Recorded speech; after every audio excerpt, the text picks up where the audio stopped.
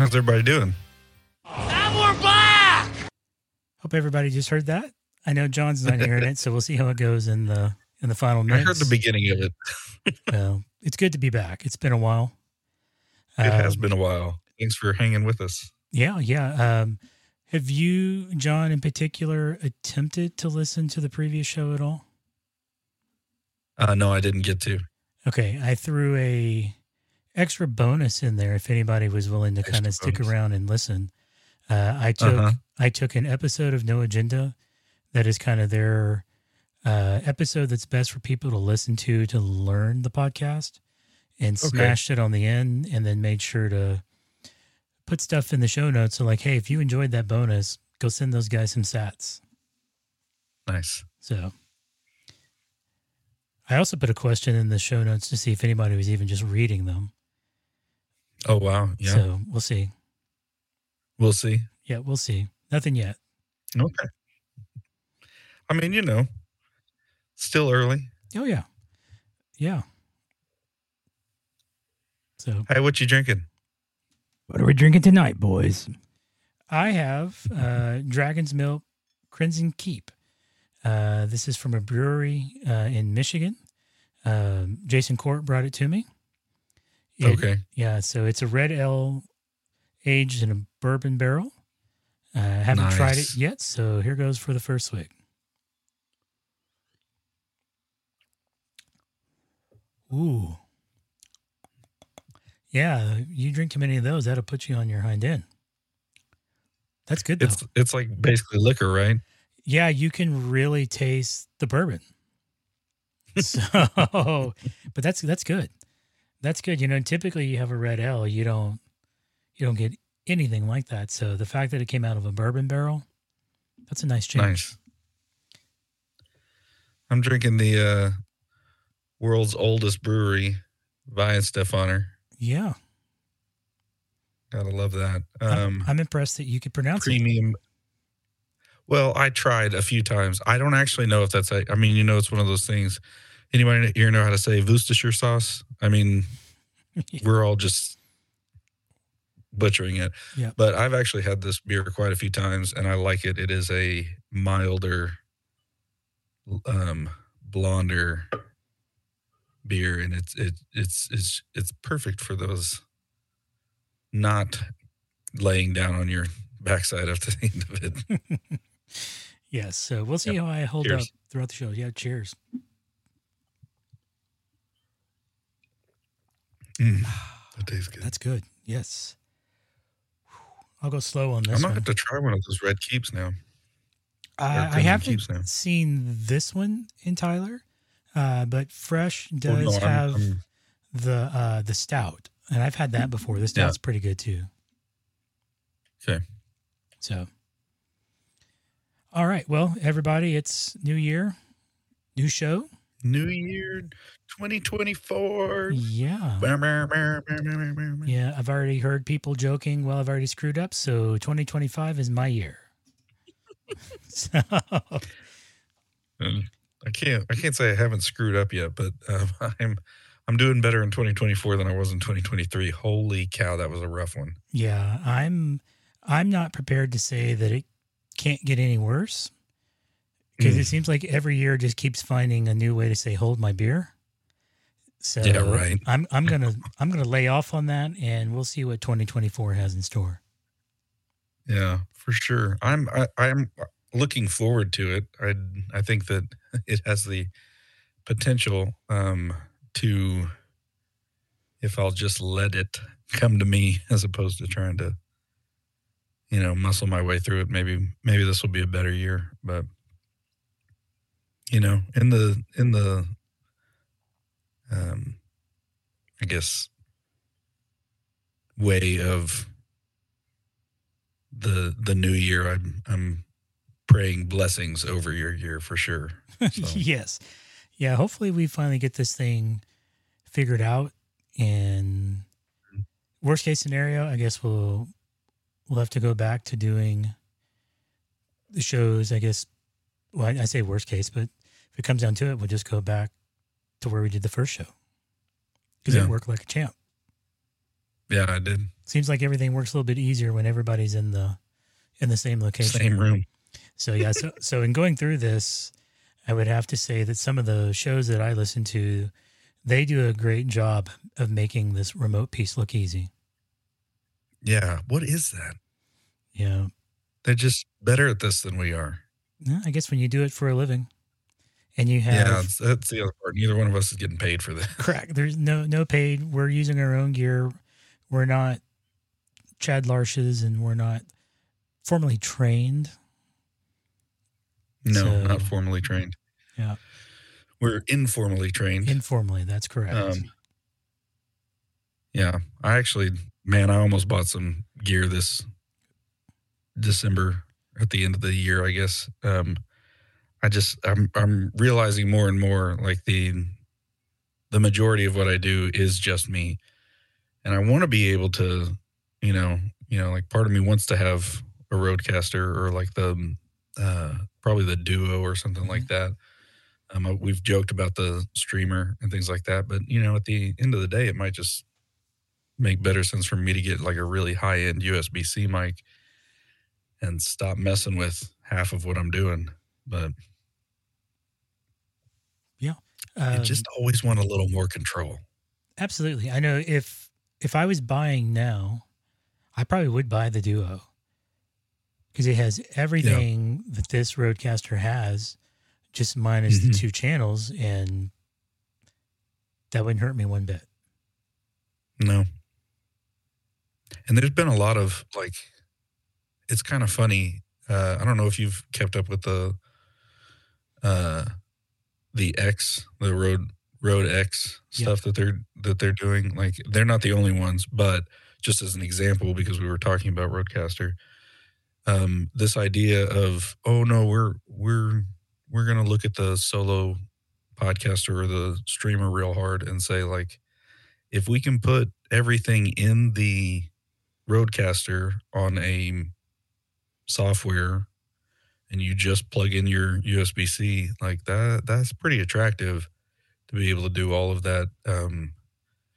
Like, you're running from one computer, you're still only using one computer, right? Yep. You're running your voice in through the Rodecaster, but then you're also running audio from your computer into the Rodecaster and then back out to the computer, at least the ones that I can hear, than for me to be able to hear them. And so there's extra hurdles inside of that where they're saying like, no, I can actually, and it actually works better. Chris, this works better on Windows machines than it does on Macs because Windows has that, the ability to split audio out inside of per app. Yes. What's going to it and what's not. Whereas Mac has held on to that control because that's Apple. Do it our way is their motto. Yeah. Now with Rode, I think they're still calling that software Unity. Is that correct? Yeah, so it started out as a Windows only piece of software, but now they've got a Mac version. I think it may be out of beta. I don't think it's in beta anymore. But I've got it on this machine. I've messed with it a little bit. And it's very nice. I don't have any hesitation recommending it for people that are like, you know what, that's a 200, or what is the Duo? I think, is it 500 or is it 600? No, yeah, I think it is 5. I think it's amazing that I think how close 5 it for is the Duo. It's like 7 or 8 for the full Rodecaster. Yes, and the Stream is only like, is the Streamer X. Streamer X. That's another, I think it's 350 or something. 350 now. Yep. And it's like, that's just a lot of money. So if you're like, hey, I found this USB-C mic that I really like, which I'm telling you, like they've got the XDM 100 and the XCM. And again, I'm just talking about Rode. There's plenty of others. But the XDM, I think, is 250. So that's a savings in itself. And then the XCM, which is a condenser mic, but it still sounds like, I mean, I say it still sounds really good. Condenser mic sounds really good, but when I heard it, I didn't hear a lot of other room noise around it. So that made me think maybe it could be just as good. I'm really partial to dynamic microphones, but that's me. Yeah, well, I mean, if you noticed, I've gone back to mine. I'm not on the Lewitt tonight to see if it helps with some of the background pickup. I mean, the Lewitt is amazing. The sound quality, I love it. Yeah. I just need it's hard to get away from that. Like once you've heard that, like really crisp sparkle, like clarity that comes from, these condenser microphones, they're addictive. And that's why, you can easily spend thousands of dollars on a condenser microphone. Yep. I need a dedicated room that has sound treatment on the walls and the ceiling. Yeah. And then I can go back to the Lewitt full time. Yeah, we all need that. The little booth. You seen those portable recording booths that are like just around your head? I haven't seen that. I've seen where you can buy basically a booth and it's kind of like 3 foot by maybe 4 foot. And you actually have a door. So you can kind of walk in and shut the door and you're inside of a mini sound booth. I know some folks use those for doing voiceover from home. Oh, yeah. Yeah, I've seen those. We just bought, at the church, we just bought a full drum enclosure. So it is intense. The box that it came in was more engineered than most things that I've dealt with. Yeah. It was ridiculous, but it's going to be really good. That sound isolation is important. Yeah, they'll definitely have to make sure they keep good cans on their ears so they don't go deaf extra fast. Oh my gosh. Yeah, I almost brought my custom molds for use today, but yeah, I forgot them. No big deal. No big deal. All right. Well, for tonight, came up with an idea to talk about trends that we're seeing, AV, IT. Some of those may be good. Some of those may be bad. So any fellow employees that are listening, I'm not trying to be mean. I'm not trying to be bad. I'm just sharing some opinion. No. And it doesn't mean that it reflects on you in any way. So get that full disclosure out there. As my mother would say, choose not to be offended. There you go. So I'm going to lead with the big one. And go for it. That is going to be, for me, that's AI and the whole ChatGPT. Mm-hmm. It has its places. We've actually used it for basically scripting. It's perfect for that. Okay. You don't have a background in scripting and you're looking for a little help. ChatGPT is a great way to go. Now, odds are they're scraping somebody's code that they spent a lot of time and effort into. And then I get all the benefit without any of the work or knowing who did it. So you can't even give credit to wherever credit is due. But the scripting that you get back from it is top notch. It's really saved us quite a bit when we've needed it. Whether that's PowerShell script, Bash shell, it's great. I was about to ask if you were using Bash or what, but yeah, we have both since we have Mac and PC. So, PC. Yeah, PC's better. PC for the win. So my kids have asked about it for schoolwork, and that's where things start to get a little kind of hairy. And it's like, yeah, but it's one thing if you're stuck on like a math problem and you're looking for a solution. Yeah, it can get you stuff like that. but you're not going to actually see how it's being solved. And we're constantly hearing stories about people using it to write papers and getting exposed for the whole paper being ChatGPT. So you're going to have to always deal with that. And the most recent one that I actually heard on a podcast is somebody had given feedback to a developer, and the feedback was a little harsh. And they ran it through ChatGPT and said, make this sound friendly. And it did an amazing job of taking what was somebody just kind of bashing your app is horrible, I'm not going to use it, these things don't work, and made it really nice and soft. And a little more constructive. Where a developer could take it and go, okay, yeah, those are good points. You're not just destroying my app. So that was interesting to see. They did it in real time. They found the post, copy paste, and said, make this sound friendly. And then they read it off right there on the show. Wow. So it has its use cases. So I have a friend who's in higher education. Okay. And he really is like he's not just teaching in a university, but he is actively involved in teaching trends and trying to figure out best practices when it comes to a lot of things. And as you can imagine, this is a big deal in universities and stuff like that.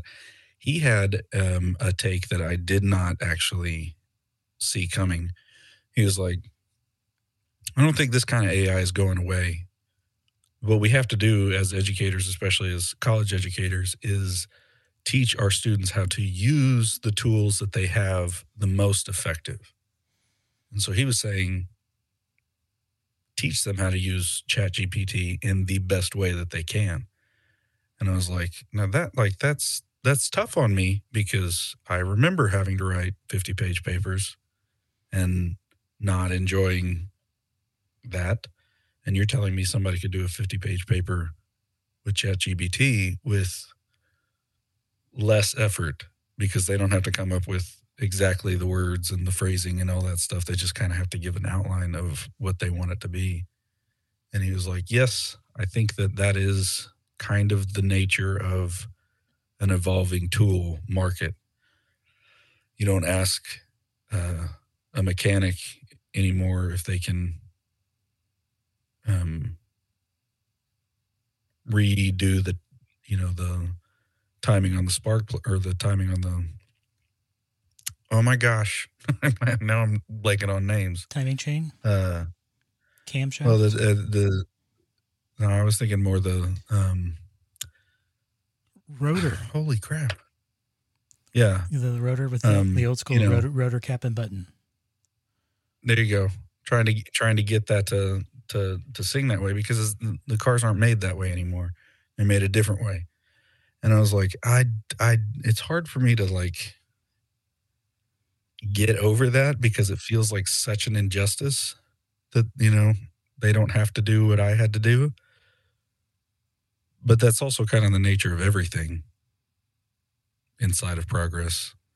We are, in fact, talking to each other through this computer. It's a different world. It is.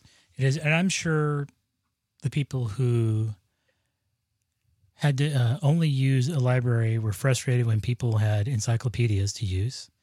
And I'm sure both of those people were frustrated as eventually you had computers that you could use. Oh, man. And then I don't want to like give away ages too much, but I'm telling you, when I was writing papers, we weren't allowed to use internet sources, anything that was Googled or anything, because they were not reputable. Yep. You could not you got to go find it in the library. And oh my gosh.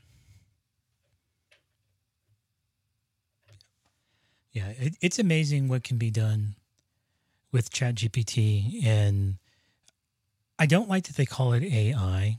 It's really not artificial intelligence. They're really large language models.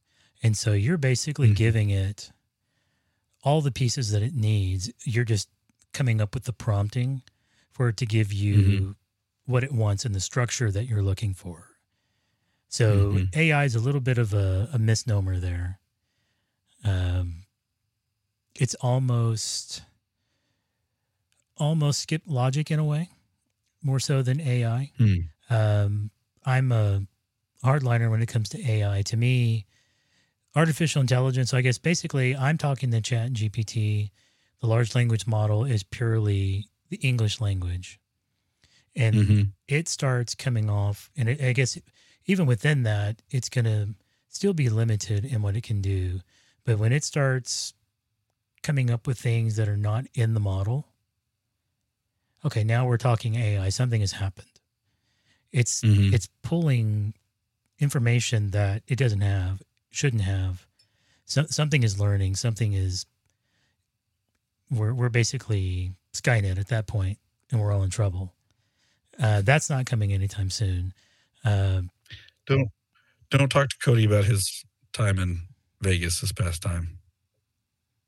There's a scary video. Okay. I will have to ask him about that. I'd love to know. There may have been a robotic personage that was making eye contact with people and then asking them where they were from, and then based on that, asking them what they like to do, and then talking about how they, of course, like to do that because there's so many islands around where they live, and having a conversation that I was like, somebody pull that plug. Well, but again, that's all happening through large language model. So you've basically, again, it has all of the knowledge that it needs to carry on a conversation, which is why it can write you a 50-page paper and it makes sense. It's when it starts skipping out into things that it has no knowledge of. That's where we've gone artificial intelligence. That's when we have a problem. So as long as it's returning things that are solely based off of the model that it's running, it's just running in loops. It knows how to structure because it's all baked into the model. So that's why I say, to me, I don't see it as AI. AI is when these things start learning things that we haven't given them. Now, I have no doubt that it's probably creepy to be looking at a robot and having a conversation, and it sounds like it knows exactly what it's talking about, as if it's seen these things, experienced these things. And I'm sure that is creepy as all get out, especially when it looks like a human being. Yeah. I mean, with the eye contact and everything, that's messed up. Yeah, that makes me start thinking of, was it the most recent version of Blade Runner? Yeah. You're kind of getting into that level. Yikes. Yep. So I agree. ChatGPT is a trend for sure. Oh, yeah. It's not going anywhere. There's, of course, now Elon has jumped in the game with Gronk or whatever it is he's calling his version of it. I don't know that I share his vision of AI is going to kill us all. I mean, I could be completely wrong and he ends up being right in the end, but it just doesn't seem like we're anywhere near close to that. Yeah. And I never interpreted scripture to be, oh, hey, watch out for the AI. So I don't think I've read that. No. Unless there is some newfangled interpretation that I am not aware of. So, but yeah, unfortunately, AI is not going anywhere. The whole concept of it. I'll be curious to see how long this train can go, because all previous iterations and attempts at AI, they kind of peaked and it fell apart. So I'll be curious to see how how long this lasts or what potentially is going to potentially replace it as it starts to fade away. Because there's always going to be the next thing. Always. I mean, we talk about trends. There's nothing actually new under the sun. Mm-hmm. I do believe that. So it's just a loop, like you were talking about. Yep. With stuff like this. It all repeats itself because I guess it was 60s was some of the first iteration of AI. Mm-hmm. And then it came back in the 80s. And then now it's back again. And we've seen... I remember in the 80s, it was kind of like, oh no, like this isn't a thing.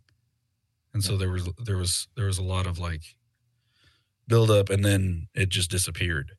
Yep. Like it wasn't, like we're nowhere close. Yep. So VR is another great example of that cycle. Yeah. They keep trying to bring it back and bring it back and bring it back. They're really trying to ride that train now. It's interesting. It's fun. It's actually not bad for games. It feels very immersive. But I just don't think people want to live in a VR environment all day long. Now, there may be some, but the vast majority of people, it's not. It's not going to be like Ready Player One.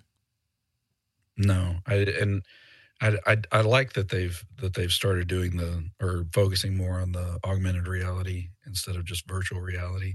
Yes. The idea that you can adapt what you're seeing. I'm actually pretty excited about Apple's headset when it comes to that. If not, I'm not going to own one, but like if that pushes anything forward in terms of research and everything like that, I like that idea. I like the idea that like I laugh. My wife and her sister have recently picked up Pokemon Go. Oh, wow. So it's really funny when we're driving in the car and I hear my wife say, "Slow down, I need to catch this." Now, that was a great example, I think, of augmented reality when that game released. Yes. And seeing on the news of all things, people swarming all over towns, staring at the world through their phone, and just kind of like, it was crazy to see. But again, a great example of augmented reality. I like the concept of augmented reality, whether you're at a art museum, a history museum, you're at a Civil War location where a battle went on, to be able to augment what you're seeing, to get that extra information, to get that extra detail. I really love the idea of that. I don't know that that's quite catching on, but I certainly love the idea of that far better than virtual reality. There was a trend about 10 years ago in worship centers, in worship. I guess it was 10 years ago. It may have been early, or later than that. But the idea was a lot of churches were using multi-purpose or just really blank canvas areas for worship. This is also doubling as a basketball goal or basketball court, or it's just really blank. Like it's a black box studio and we have, these cream colored walls or whatever. Is a lot of things painted black and a lot of sound treatment and different things like that. And they started doing this thing. I'm sure you remember at least part of this, where they would bring in projectors and project all over. Now I remember, gosh, it must have been longer than 10 years ago whenever it was first like being a thing, because I remember then going to Disney World with my wife and they were projecting things on the castles for like the big shows and everything like that. And I was like, wow, like everybody is like catching on to things like this and catching on like there was whatever. This is a thing for a lot more people than I think I realized at the time, that if you can augment your reality in one way or another, I think in my mind I had always considered at that point anything augmented reality would be through like a Google Lens or whatever it was, or something like that. I kind of saw that as the future, but the idea of just using a projector behind people to make the area around us be able to transport us into a different frame of mind. I really enjoy things like that because I think that we neglect, especially us, sitting here in front of computers all day long. You and I have a lot of that same, like, excuse me, our job requires that we really be on a screen and really be whatever. And there's a posture of sitting, and maybe you get a stand desk or something like that where you can go in between, but so much of your doing is right here. And maybe if you're lucky you have multiple screens, but the idea that that's not really a human behavior to sit for that long and to look at pixels for that long, that it's better, our brains function better if we can be in an environment and manipulate with all of our senses. That there's not to get too granola about it, but that there's this sense that you actually have all of these senses to be used, and not just for your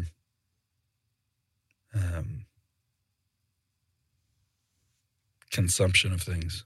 Correct. And that's intense. Like it gets real quick when you start to realize how important it is. And so that's kind of a funny thing to talk about when you're talking about an augmented reality, because you are manipulating your senses in a way and not like it's not real. Excuse me, I'm having a hard time getting that out of my throat. But I think it's still an important difference. Man. We'll have to get you a cough button. Yeah, it's not going away. That's rough. Like it just kind of came over me. Yeah, you were. I need to edit this part out. I'm going to start crying.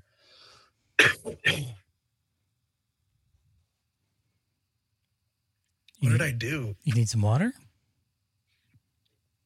Beer. There you go. That's always the answer. Yeah, so you were talking about projection. I don't know if they still do it.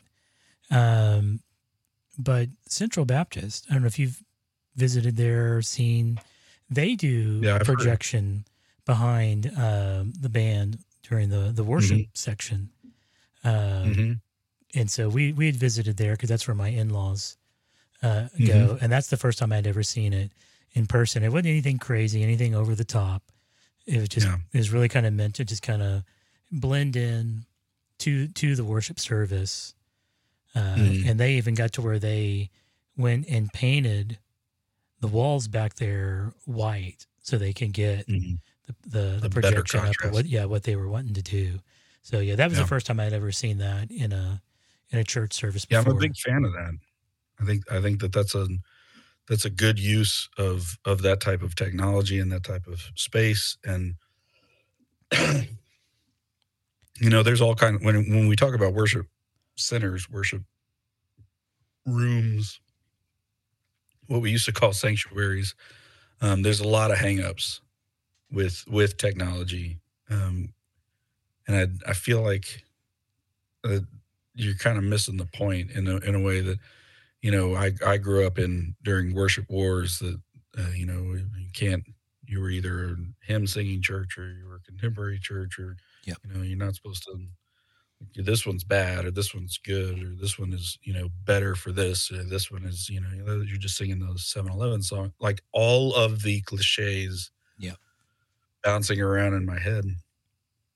And I had really level-headed parents. So I got to see as a kid, I definitely had a preference. But I got to see so much value in the other side because of the way that my parents interacted with me and with music in general. And so I feel like that has allowed me to be more platform agnostic with so many things when it comes to how you do what you do.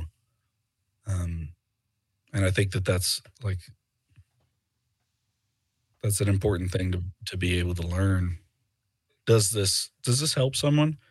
Does this make this better for someone? I mean, you look at a child in a worship service or at Disney World. Let's just talk about Disney World.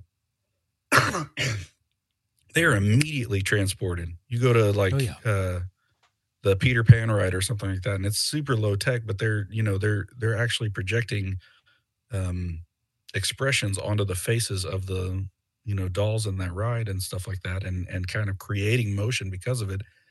And it's the child is like, oh, I'm there, like I'm in the movie. This is happening. Oh, yeah. I am actually, that is actually Captain Hook. I can tell because I recognize the way that he's doing his face like that.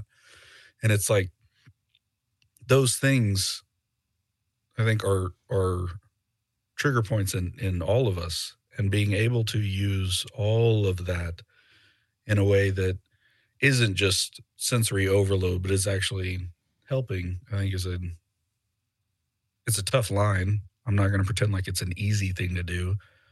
I'm not going to pretend like you can't overdo it or make things so ridiculous that they are distracting.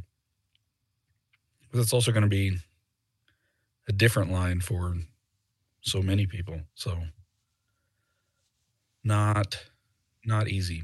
Yep. Yeah, I think I would love to go just to see the Star Wars piece that Disney has. Without going on too much of a tangent, I wouldn't want it to be Disney Star Wars. I want George Lucas Star Wars. But I think it would be an amazing experience. So I will tell you, we got to go this past summer again. My best is being able to see things through my kids' eyes. Like that is the best. But when we walked into the Star Wars area of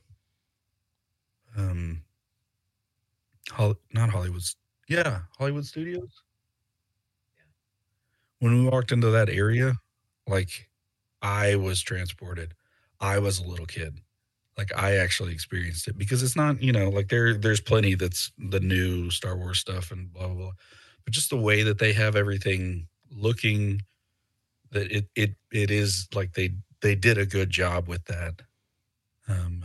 And walking into it definitely felt like, oh no, I'm there. Which is, that was pretty cool. It's hard to not be a little bit grateful at that point. Yeah. Not that gratitude's bad. Yeah. I'm sure eventually we'll get there. I'd love to see it once just to experience it. And I have no doubt that I'll totally turn into a kid and start making lightsaber sounds and throwing out quotes from the movies. I almost bought a helmet. I was like, I'm about to buy an X-Wing fighter helmet. It doesn't fit my head, but I'm going to buy it. That's okay. I'll put it on my desk. Why not? Yeah. Yeah. I don't have room on my desk for that. You'd make room. Yeah. So I do want to circle back to one thing that I realized I forgot to ask you on ChatGPT, just to see if you're hearing anything in the trends of this in terms of ChatGPT impacting Bible study and the concept of ChatGPT being used to try to create the sermon Have you heard any trends in that at all? I haven't. That's an interesting thing. I feel like I've got an opinion on that pretty obviously. Um, I shouldn't even say obviously. I should say pretty typically have an opinion on that. When it comes to a sermon, that feels really disingenuous to me, because of what a sermon is supposed to be. Well, it's just relaying information. Correct. But that is in my mind at least a unique point. A Bible study, even like, wow, that's something to think about. I haven't heard it, but it exists. It absolutely exists because it's out there, because it's a tool that people can use. It absolutely exists. Oh yeah, and that's again, that's where the large language model is what would drive it all. You can literally create a model that is unique to the Bible, and any commentary or anything else that you want to throw in there, and then start asking questions, and it can just start throwing stuff back at a rate that we couldn't achieve on our own in such a short period of time. So I just didn't know if you'd heard any impact of that yet. I'm sure it's out there on the horizon somewhere. Yeah, and I would say that it's probably being used and not being advertised as being used currently.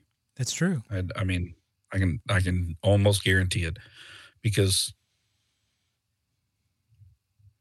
there's money to be made. I don't want to be too cynical about that.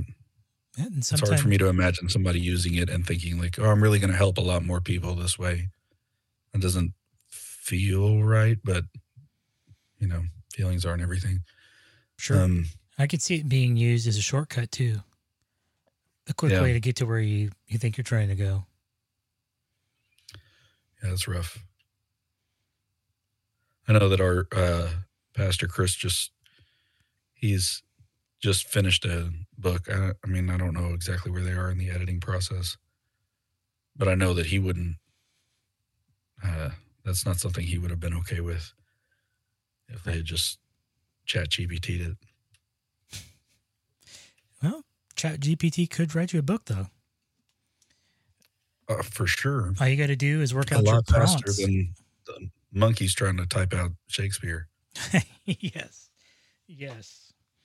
So, all right, well, let's shift gears. And so what are trends that you're seeing specifically on the AV front? Okay, so a lot of the trends that I'm seeing on the AV front, one of the trends that I'm seeing on the AV front, a lot of them seem to be focused around the same type of thing.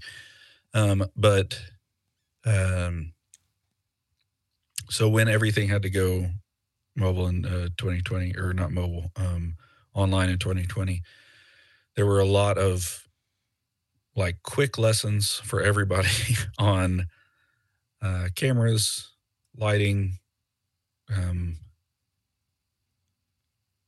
This is really important for you to be able to do really fast, and so it kind of went big really quick. Like we gotta do big setups. We gotta make sure that there was obviously there was we need to be able to do small churches, just a camera on a phone on a tripod type things.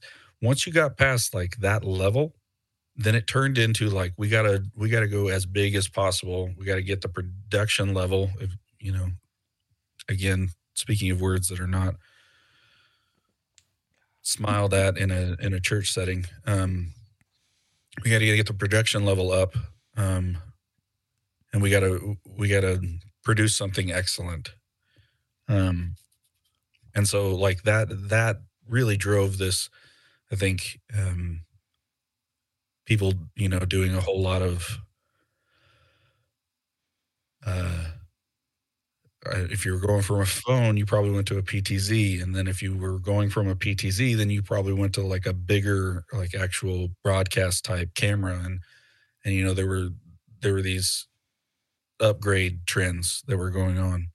What I've been most interested by now, 4 years later,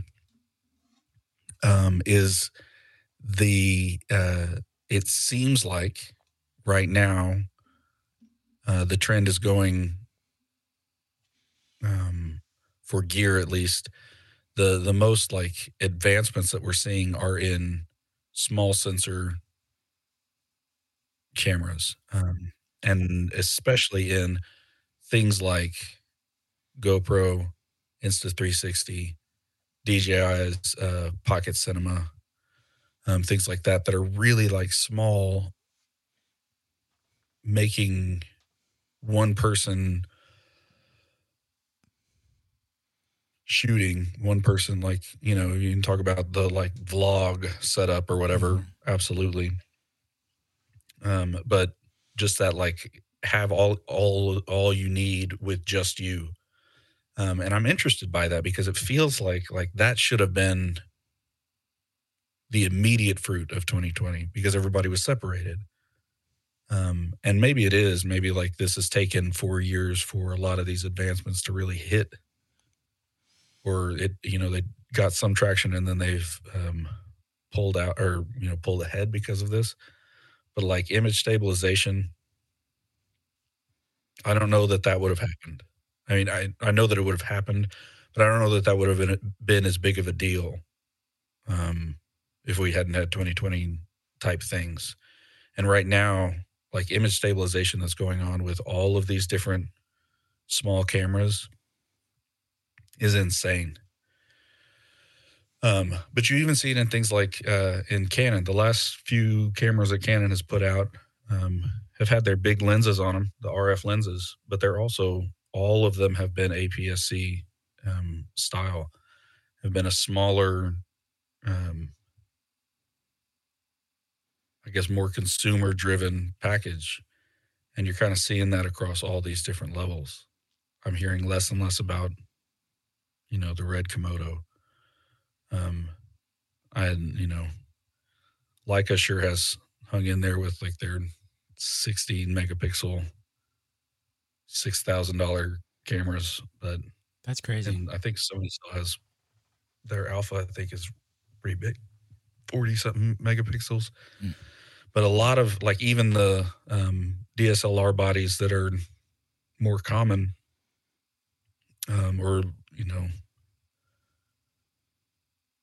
we can say more common, are going for less megapixels. They're going for, they're really going for shutter speed. They're really going for the f-stop being as low as possible.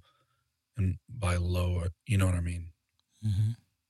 Low number, high brightness, or big opening, whatever you want. Anyway, and that like portability factor is huge right now. So it's also really funny because like this camera is ridiculous now, like in so many ways. So it's like, well, obviously they're having to compete against everybody having their own camera that they didn't have to pay extra money for in their pocket. So they've got to come out with these things that are making it better. This is why you need this. This is why you need this extra or whatever. And it's like every one of these producers, and I guess I'm thinking GoPro, Insta360, DJI. There was another one. Shoot.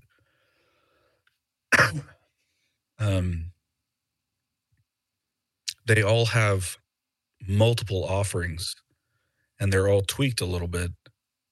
But they're all small. They're all tiny. Like it's all about portability. It's all about having it on you. It's the the best camera for you is the camera that you have on you. Everybody's like taking that to the like level of just clip it on you. even with you Yeah. pointed out all the time. And it's just like it's like there's a lot of use cases. You know, I don't know how many dash cams I've seen on YouTube catching the craziest stuff. Russia's or good for that. motorcycle. The Yeah, Russian right. dash cam videos are off the charts. They really are. But things like that I think I was expecting, and maybe the reason that this hit home to, or that I noticed this so much, is that I was expecting the opposite. I was expecting, once we kind of got through the like run and gun, you need to be able to do all this by yourself phase, which it seems like we should be past that now.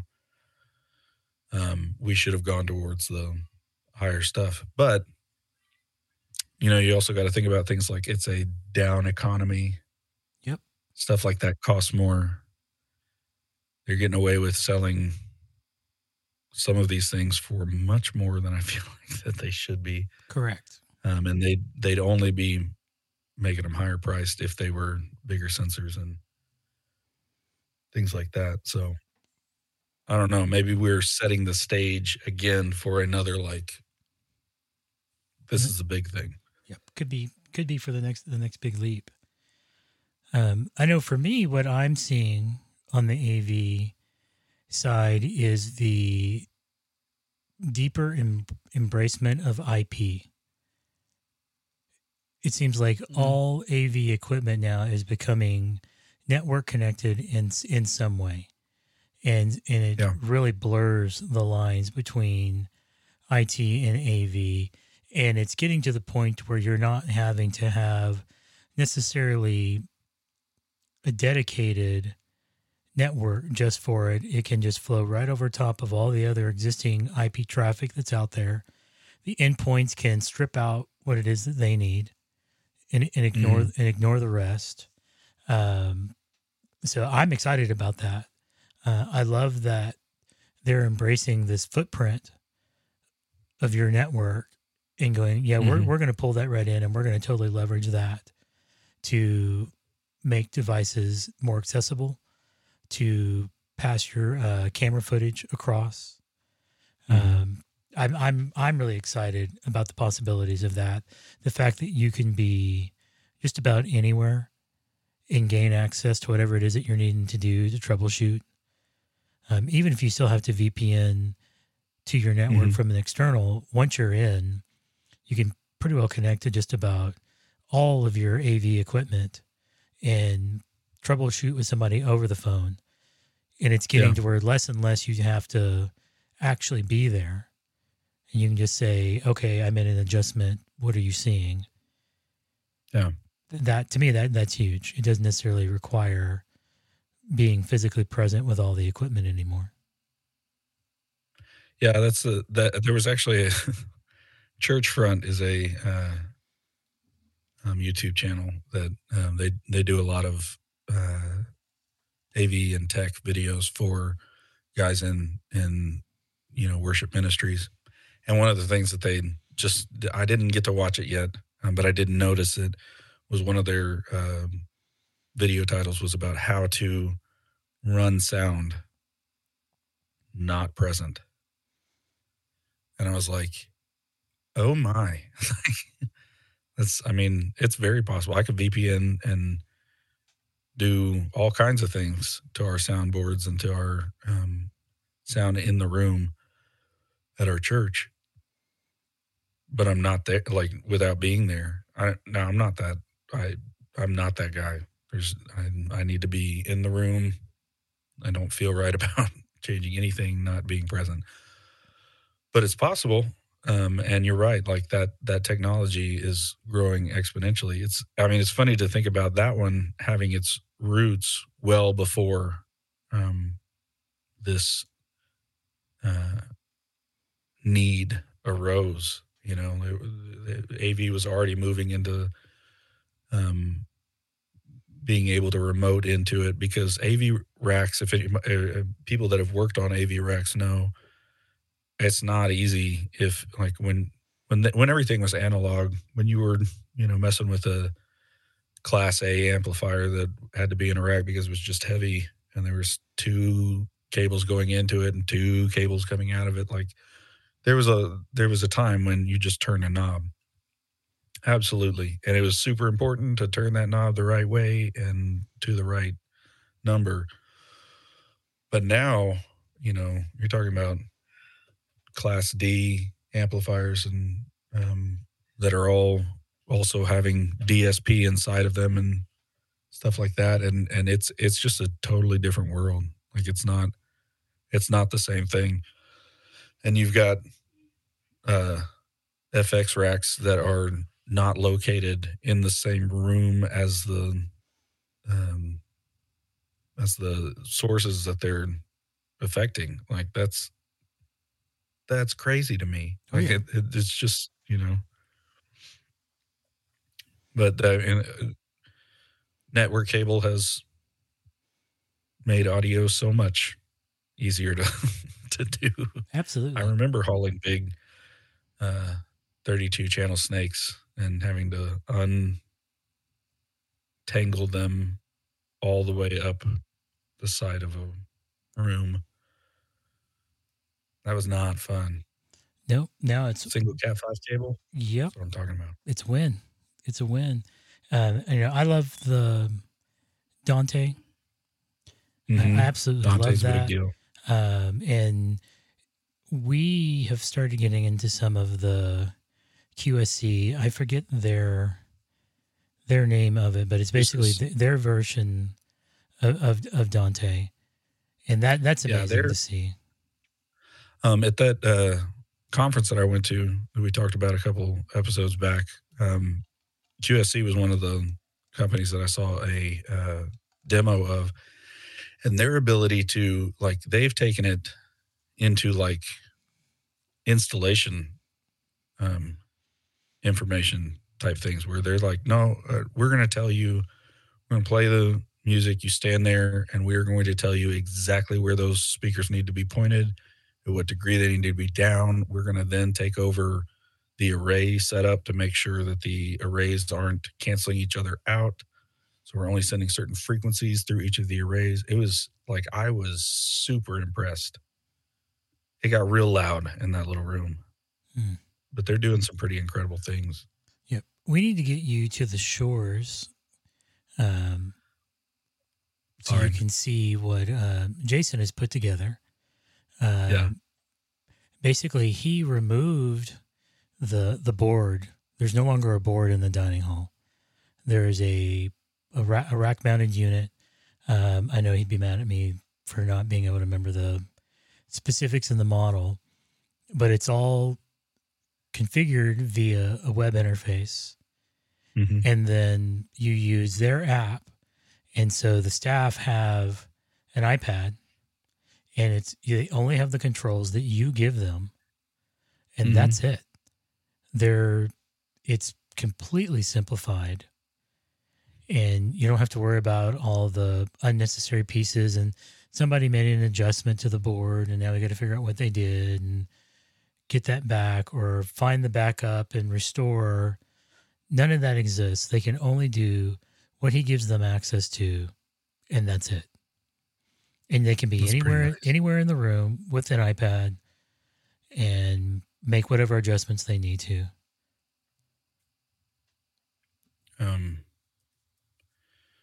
That made me think. Hold on just a second. I know this is super unprofessional.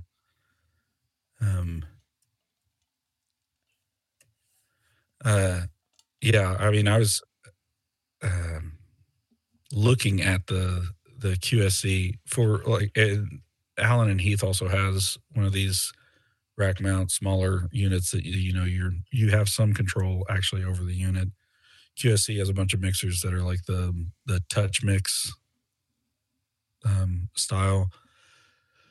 But he's probably talking about like the QSC MP M80 8-zone mixer or the 4-zone mixer that are just like, they look like Furman almost with the way that they're designed. Yeah, from what I remember, the way they work. it's no really control at the rack. You have to remote into them to be able to do anything with them. Yeah, and it's really all about controlling input output.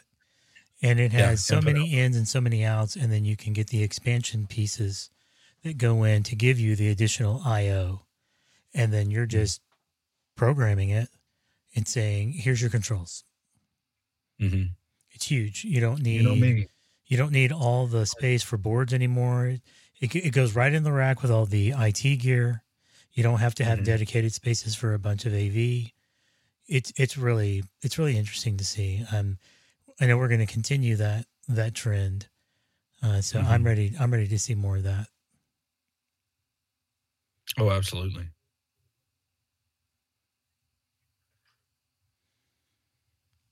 All right. Well, I probably better end it here. I know I hate to stop it because we've just been kind of flowing and going with it. And it feels like we're kind of hitting a stride, and now we're shutting it down. We'll continue that stride into next time. Yeah. So unfortunately, I was going to say, unfortunately for this time, there is no the Boostergram sound booth. Oh, bummer. We didn't get any Boostergram. So we'll see what happens for next time. So, but I mean, it was just Jason. Yeah, it was just Jason. He's been busy. I'll be honest. Yeah, I've traveled back to Michigan, see family and everything, but he's back now. Good. Kind of a teaser for next show. We're going to dig into more AV concepts and some of the equipment. And in particular, we're talking about compression and compressors. And compressors and all the ins and outs. What do the dials do? What is all of the different concepts? What you is it? Stop the needle before it hits a certain PSI. And PSI. That's really all you need to worry about. Yes. There you go. Not the compressor I had in mind, but I'll take it. So okay, fine. Yeah. So just kind of a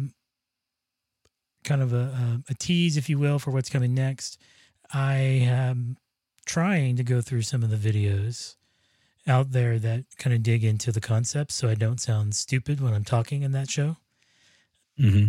So, but I'm looking forward to that, to kind of get into that, see how many shows we have to do consecutively just to properly get through those concepts.